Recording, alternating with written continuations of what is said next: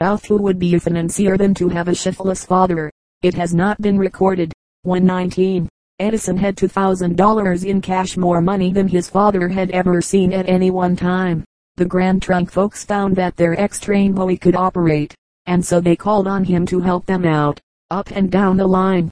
Then the Western Union wanted extra good men, and young Edison was given double pay to go to New Orleans, where there was a pitiful dearth of operators, the Southern operators being mostly dead, and Northern men not caring to live in the South. So Edison traveled north and south and east and west, gathering gear. He had studied the science of telegraphy closely enough to see that it could be improved upon. One message at a time for one wire was absurd. Why not two, or four? And why not send messages both ways at once? It was the general idea then that electricity traveled. Edison knew better. Electricity merely rendered the wire sensitive. Edison was getting a reputation among his associates. He had read everything, and when his key was not busy, there was in his hand a copy of Gibbon's Decline and Fall. He wrote a hand like copper plate and could tick as fast as the best could send. And when it came to sending, he had made the pride of Chicago cry quits. The Western Union had need of a specially good man at Albany while the legislature was in session, and Edison was sent there. He took the key and never looked at the clock. He cleaned up the stuff. He sat glued to his chair for 10 hours straight. At one time, the line suddenly became blocked between Albany and New York. The manager was in distress, and after exhausting all known expedients went to Edison. The lanky youth called up a friend of his in Pittsburgh and ordered that New York give the Pittsburgh man the Albany wire. Feel your way up the river until you find me. Word are the orders. Edison started feeling his way down the river. In 20 minutes he called to the manager. The break is 2 miles below Poughkeepsie. I've ordered the section boss at Poughkeepsie to take a repairer on his handcar and go and fix it. Of course, this plain telegraph operator had no right to order out a section boss, but nevertheless he did it.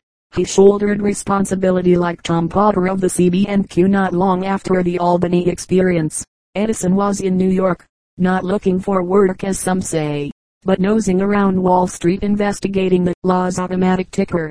The machine he was looking at suddenly stopped, and this blocked all the tickers on the line. An expert was sent for, but he could not start it.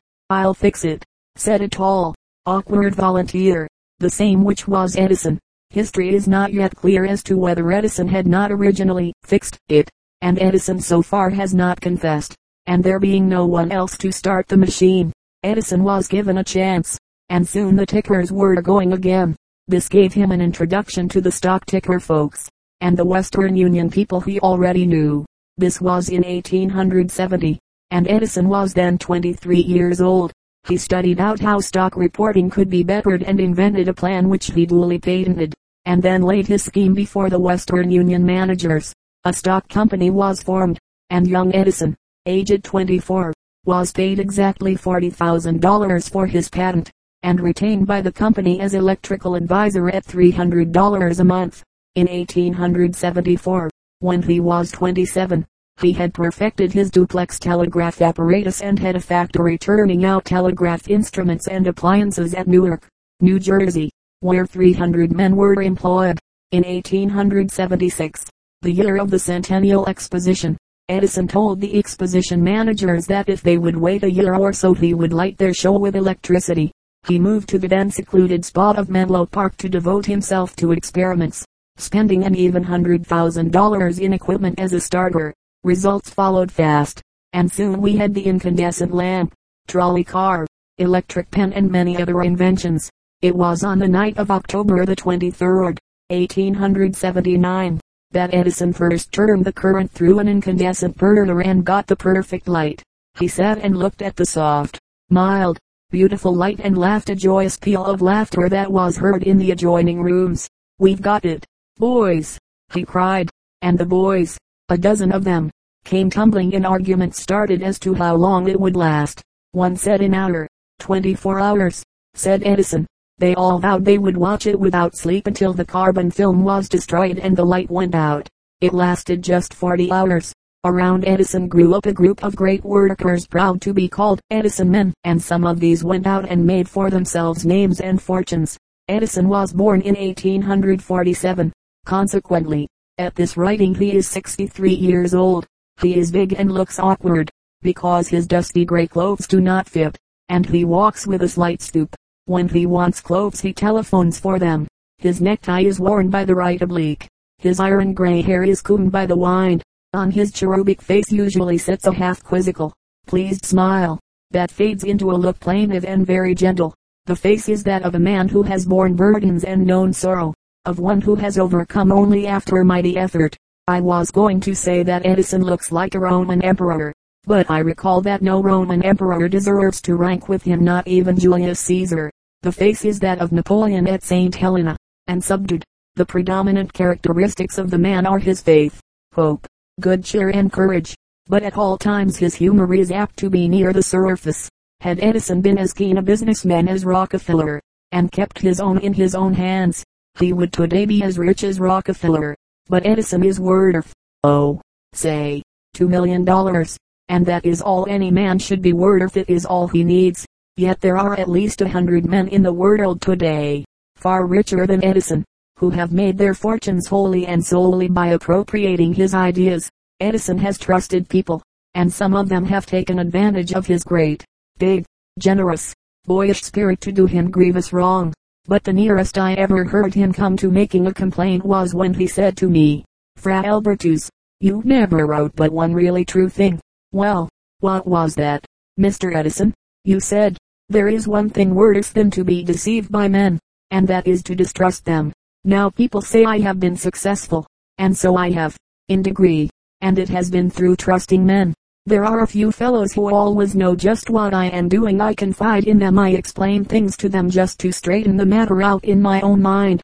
But of the men who have used Edison's money and ideas, who have made it a life business to study his patents and then use them, evading the law, not a word. From 1870 to 1890, Edison secured over 900 patents, or at the rate of one patent every 10 days. Very few indeed of these patents ever brought him any direct return, and now his plan is to invent and keep the matter a secret in his family. The value of an idea lies in the using of it. He said to me, "You patent a thing and the other fellow starts even with you. Keep it to yourself and you have the machinery going before the other fellow is awake. Patents may protect some things, and still others they only advertise. Up in Buffalo you have a great lawyer who says he can drive a coach and four through any will that was ever made, and I guess he can. All good lawyers know how to break wills and contracts, and there are now specialists who secure goodly fees for busting patents. If you have an idea, go ahead and invent a way to use it and keep your process secret." The Edison factories at West Orange cover a space of about 30 acres, all fenced in with high pickets and barbed wire. Over 2,000 people are employed inside that fence. There are guards at the gates, and the would-be visitor is challenged as if he were an enemy. If you want to see any particular person, you do not go in and see him. He comes to you and you sit in a place like the visitor's dock at Sing Sing. With me it was different. I had a note that made the gates swing wide. However, one gatekeeper scrutinized the note and scrutinized me, and then went back into a maze of buildings for advice. When he came back, the general manager was with him and was reproving him. In a voice full of defense the county down watchman said, Now, and how did I know but that it was a forgery? And anyhow, I'd never let in a man what looks like that, even if he had an order from Bill Taft." The Edison factories, all enclosed in the high fence and under guard, include 4 separate and distinct corporations, each with its own set of offices. Edison himself owns a controlling interest in each corporation, and the rest of the stock is owned by the managers or family. With his few trusted helpers he is most liberal. Not only do they draw goodly salaries, but they have an interest in the profits that is no small matter. The secrets of the place are protected by having each workman stick right to one thing and work in one room. No running around is allowed. Each employee goes to a certain place and remains there all day. To be found elsewhere is a misdemeanor, and while spies at the Edison factory are not shot, they have been known to disappear into space with great velocity. To make amends for the close restrictions on workers, an extra wage is paid and the 8-hour day prevails, so help is never wanting. 99 workers out of 100 want their wages, and nothing else. Promotion, advancement and education are things that never occur to them, but for the few that have the stuff in them, Edison is always on the lookout. His place is really a college, for to know the man is an education. He radiates good cheer and his animation is catching. To a woman who wanted him to write a motto for her son, Edison wrote, "Never look at the clock." The argument is plain: get the thing done. And around the Edison laboratory there is no use of looking at the clock, for none of them runs. That is the classic joke of the place. Years ago Edison expressed his contempt for the man who watched the clock, and now every Christmas his office family take up a collection and buy him a clock, and present it with great ceremony. He replies in a speech on the nebular hypothesis, and all are very happy. One year the present assumed the form of an Ingersoll dollar watch, which the wizard showed to me with great pride.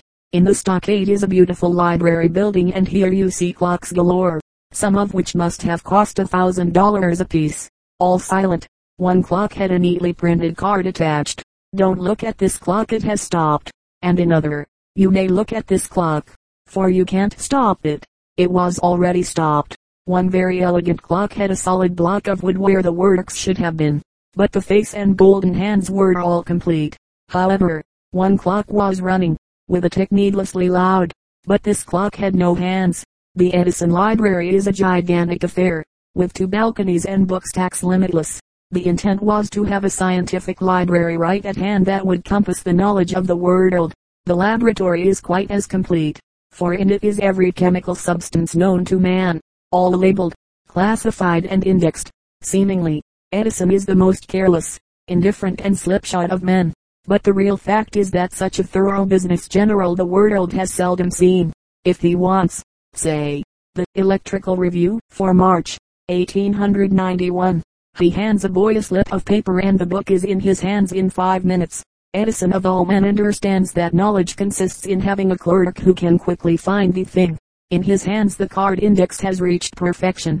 Edison has no private office, and his desk in the great library has not had a letter written on it since 1895. "I hate to disturb the mice," he said as he pointed it out indifferently. He arrives at the stockade early, often by 7 o'clock, and makes his way direct to the laboratory, which stands in the center of the campus. All around are high factory buildings, vibrating with the suppressed roar and hum of industry.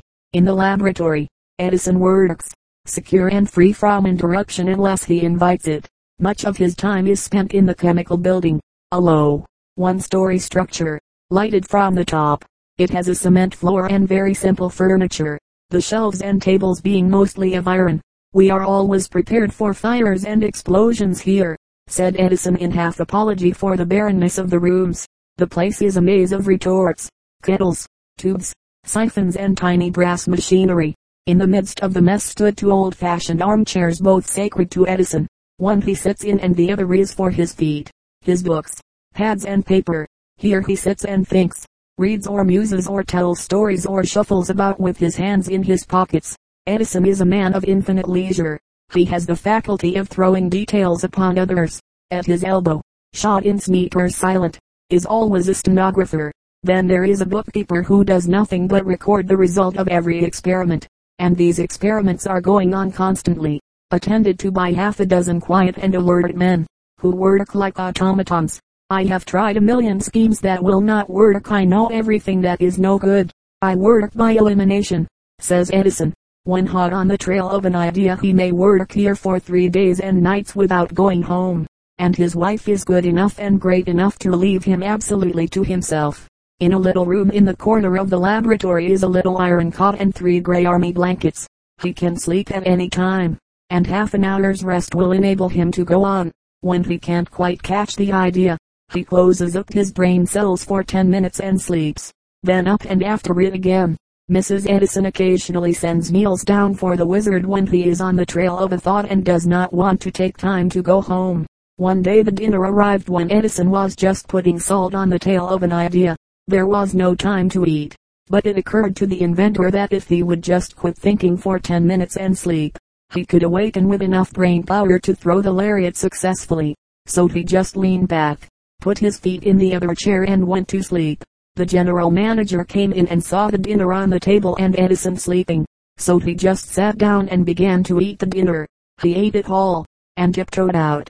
Edison slept 20 minutes, awoke, looked at the empty dishes, pulled down his vest, took out his regular after-dinner cigar, lighted it and smoked away in sweet satisfaction, fully believing that he had had his dinner, and even after the general manager had come in and offered to bet him $1 he hadn't, he was still of the same mind. This spirit of sly joking fills the place, set afloat by the master himself. Edison dearly loves a joke, and will quit work any time to hear one. It is the 5 minutes sleep and the good laugh that keep his brain from becoming a hotbox. He gets his rest. When do you take your vacation, Mr. Edison? A lady asked him.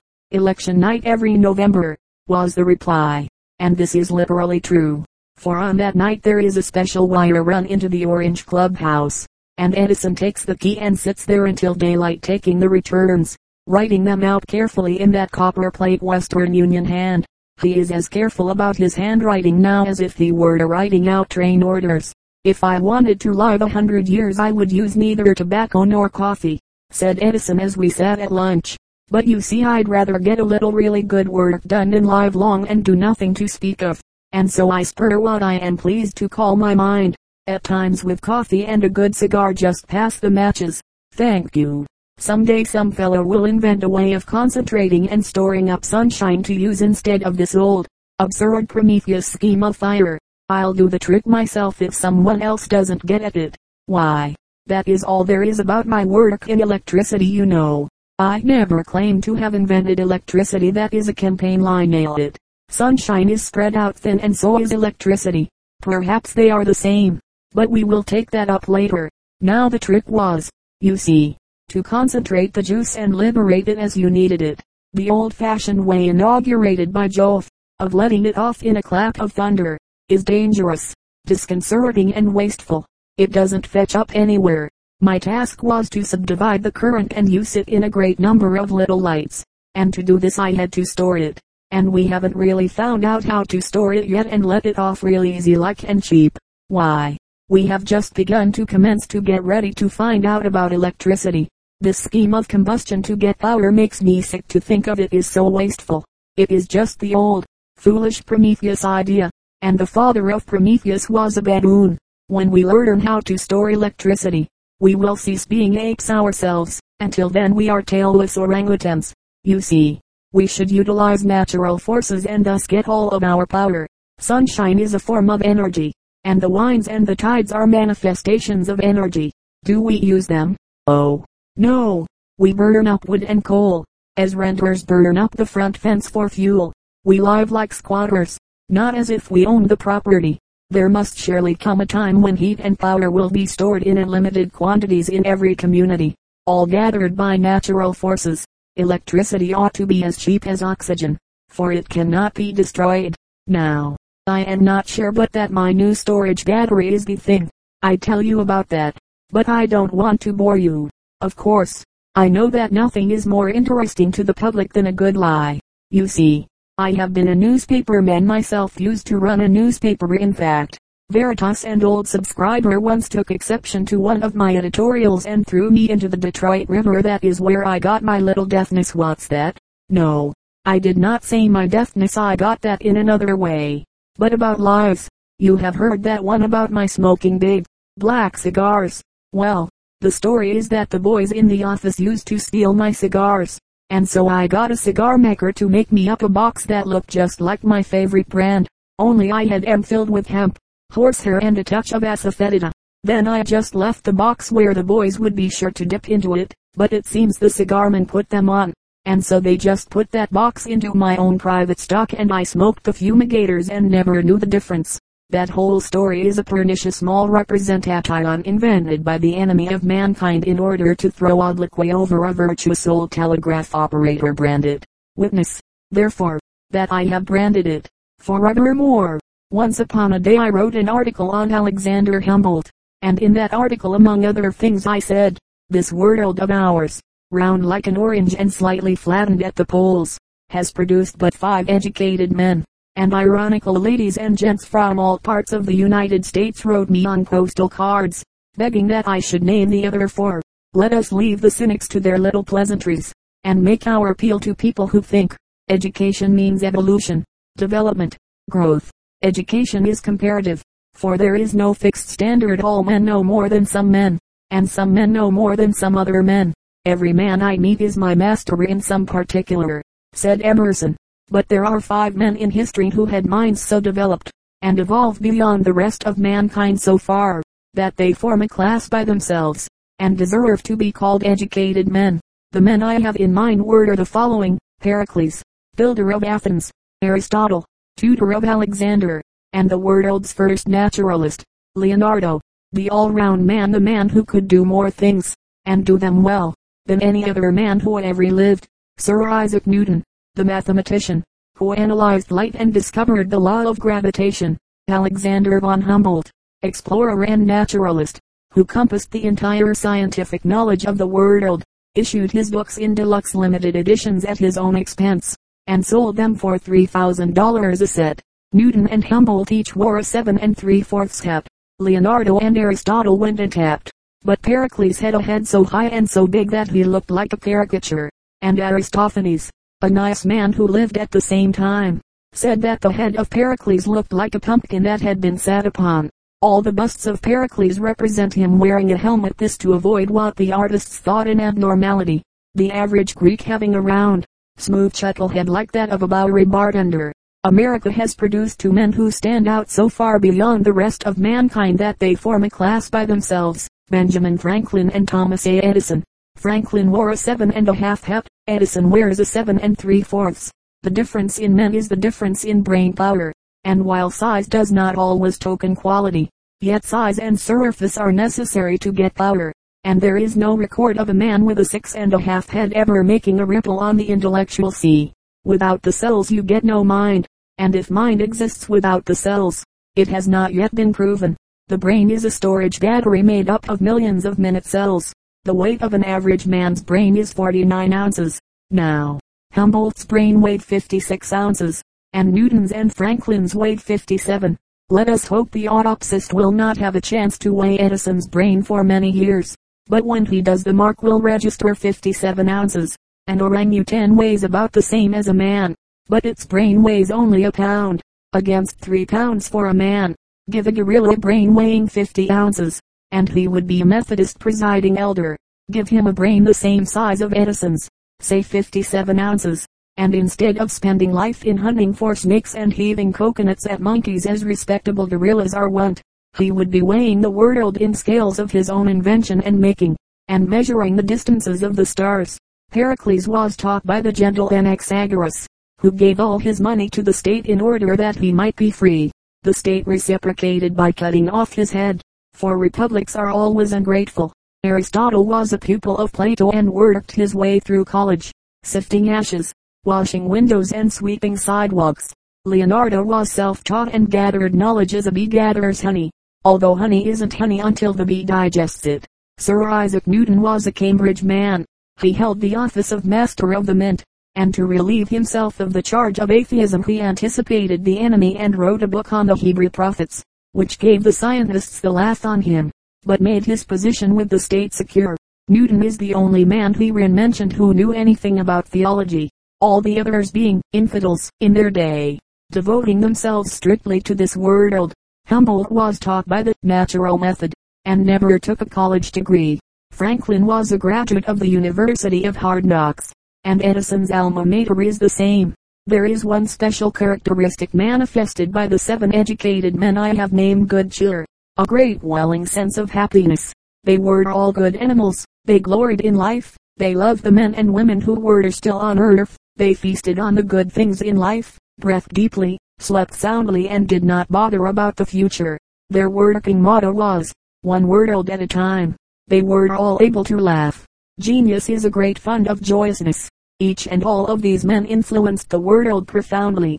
We are different people because they lived. Every house, school, library and workshop in Christendom is touched by their presence. All are dead but Edison, yet their influence can never die, and no one in the list has influenced civilization so profoundly as Edison. You cannot look out of a window in any city in Europe or America without beholding the influence of his thought. You may say that the science of electricity has gone past him, but all the sons of Jove have built on him. He gave us the electric light and the electric car and pointed the way to the telephone. Three things that have revolutionized society. As Athens at her height was the age of Pericles, so will our time be known as the age of Edison.